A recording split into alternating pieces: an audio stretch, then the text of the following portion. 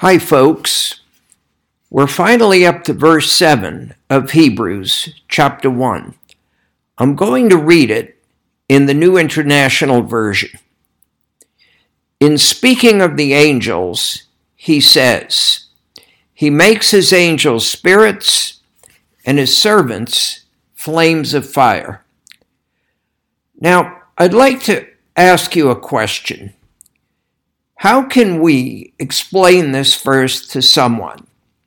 How can we expound it or dig the meaning out of it? I don't think that is necessarily an easy thing to do. And the way to do that, to me anyway, is not obvious. But based on our last session together, I think there is a way to do it. And it's a way that we can also apply to certain other verses and passages in the Bible that may not be clear. In Hebrews 1:6, which we studied last time, we saw that the phrase, "Let all God's angels worship him," came from Psalm 97:7 in the Septuagint. And we were able to understand what Hebrews 1:6 was talking about by looking at the message of Psalm 97 as a whole. And doing that opened our understanding to let us see that Hebrews 1:6 was actually telling us about the second coming of Christ. I think that the author of Hebrews expected us to see that and to get this additional understanding from Psalm 97:7 in the Septuagint. This method, if we can call it that, was used by Jesus, Yeshua, in responding to the Jewish leaders when they said certain things to him. Let's look at an example of that. Let's look at Matthew chapter 21, verse 16 in the NIV. "Do you hear what these children are saying?" they asked him. "Yes," replied Jesus.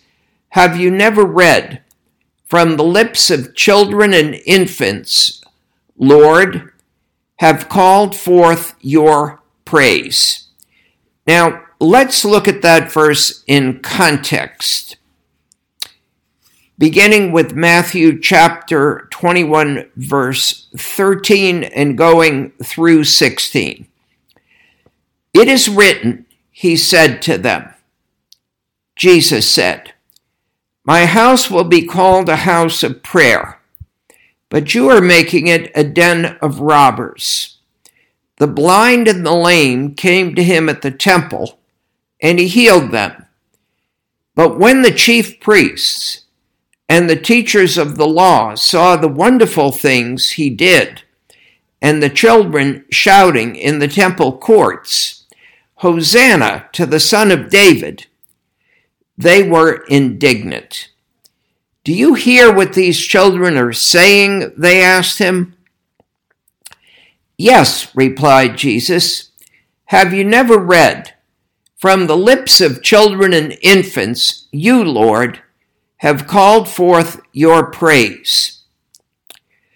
Now, folks, the chief priests and the teachers of the law were indignant when they saw the wonderful things that Yeshua did, and when the children cried out, "Hosanna to the Son of David."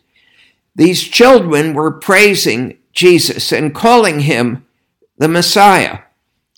They recognized who he was, and they exclaimed it, unlike these Jewish leaders. I'm going to quote Yeshua's response from the King James Version. Somehow it seems to me to be even more powerful. "Yea, have ye never read, 'Out of the mouth of babes and sucklings thou hast perfected praise'?" Jesus was saying this to these leaders. He was saying this: you've seen what I've done, but you deny that I'm the Messiah. Even these children know who I am. And haven't you read what the Tehillim, the Psalms, say about me? Yeshua, Jesus, was quoting Psalm 8, verse 2. Let's look at that in context. Let's look at Psalm 8, verses 1 to 9.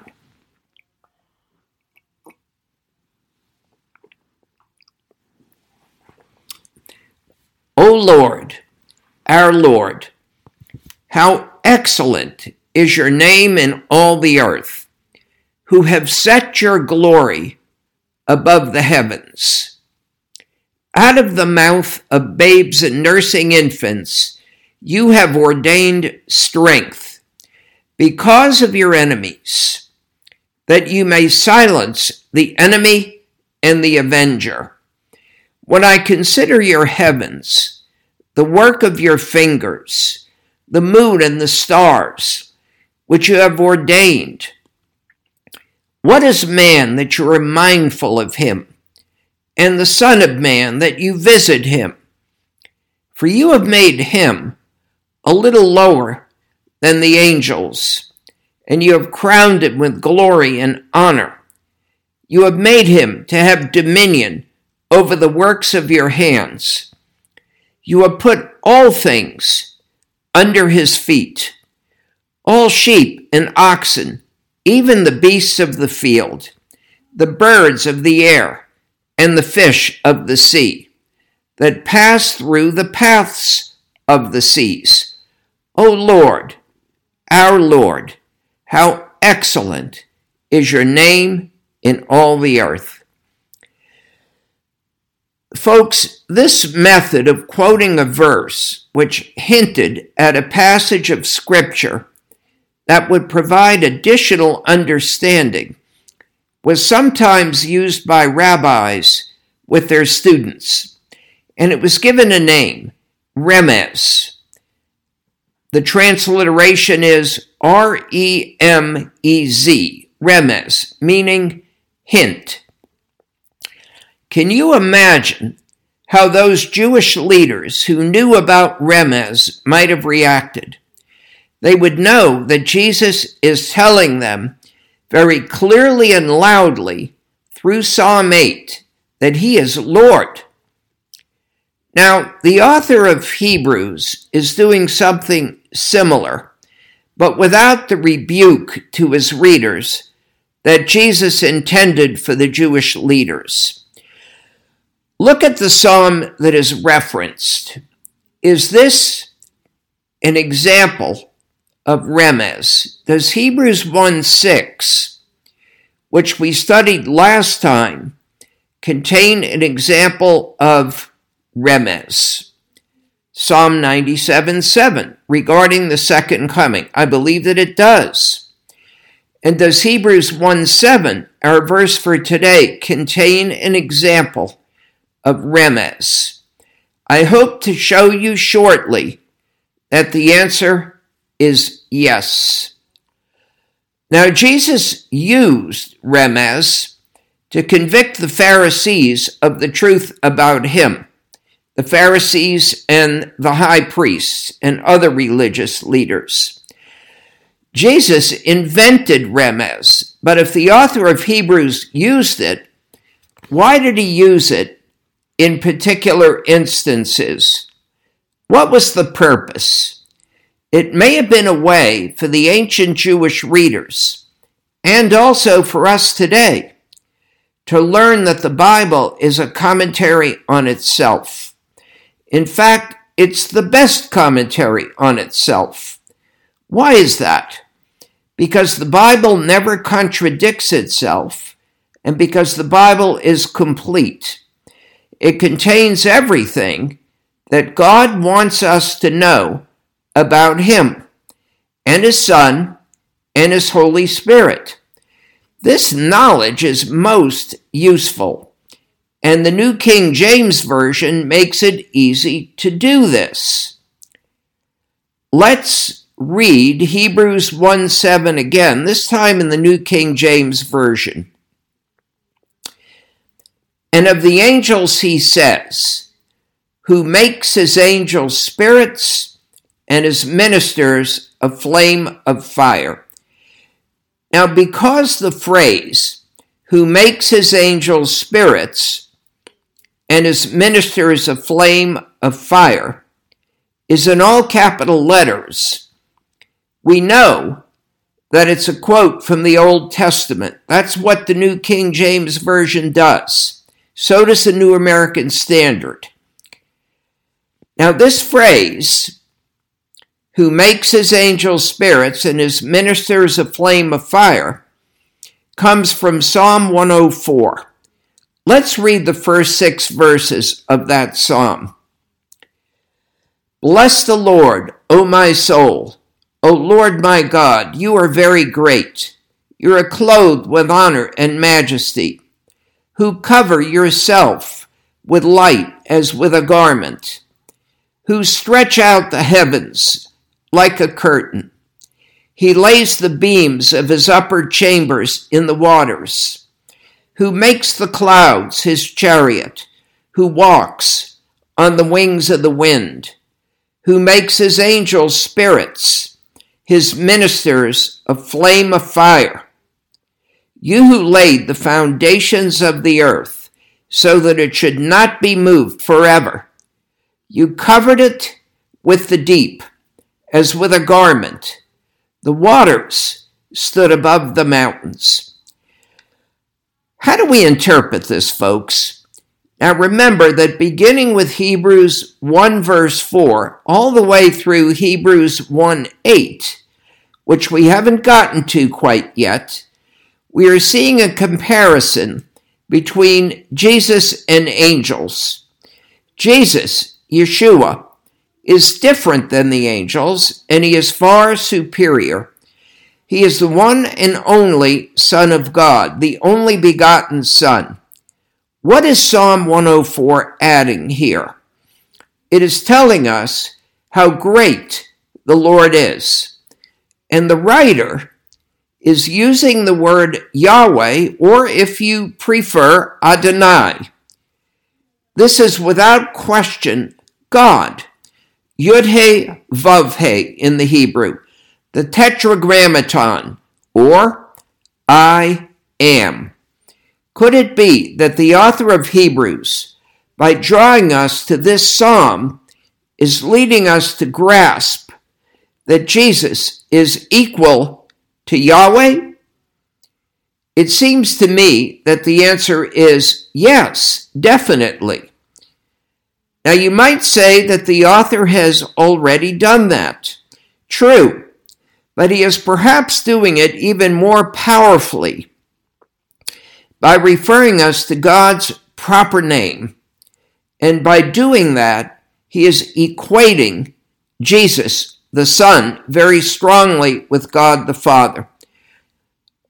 By the way, folks, this would be what we're talking about now, I think, be helpful to someone who follows the Jehovah's Witnesses faith. Okay, continuing on about I am. Jesus did this very thing himself, referring to himself as I am and equating himself to God. Let's read an example of that from the Gospel of John, chapter 8, verse 58. Jesus said to them, most assuredly, I say to you, before Abraham was, I am. And Hebrews 1:7 is also telling us that angels, as powerful and majestic as they are created beings, unlike Yeshua, who is Lord and who has always existed. But what about the Lord making his angels spirits and his ministers a flame of fire? Are angels and ministers the same here in Hebrews 1:7? I think that verses 13 and 14 from this very chapter that we are reading from now give us the answer. Let's read those two verses together. Hebrews 1, 13 and 14 in the New King James Version. But to which of the angels has he ever said, "Sit at my right hand till I make your enemies your footstool"? Are they not all ministering spirits sent forth to minister for those who will inherit salvation? So yes, the ministers here are indeed, in verse 1:7, angels, and they are great. But Yeshua, who is equal to Yahweh, is greater. Folks, thank you for listening. I hope Hebrews 1:7 has inspired you and caused you to rejoice. But I have a question for each and every one of you. Do you know Jesus personally? Are you going to spend eternity in heaven with him? If you know him, you will. If you don't know him, or if you're not sure, please cry out to him today, even now. You can shout the words, or you can say them softly. He will hear either way. Ask him to forgive your sins, to make you a new creation, to be your Lord and Savior, and to give you peace with God now and forever. If you're sincere, folks, he will do that. God bless you, folks.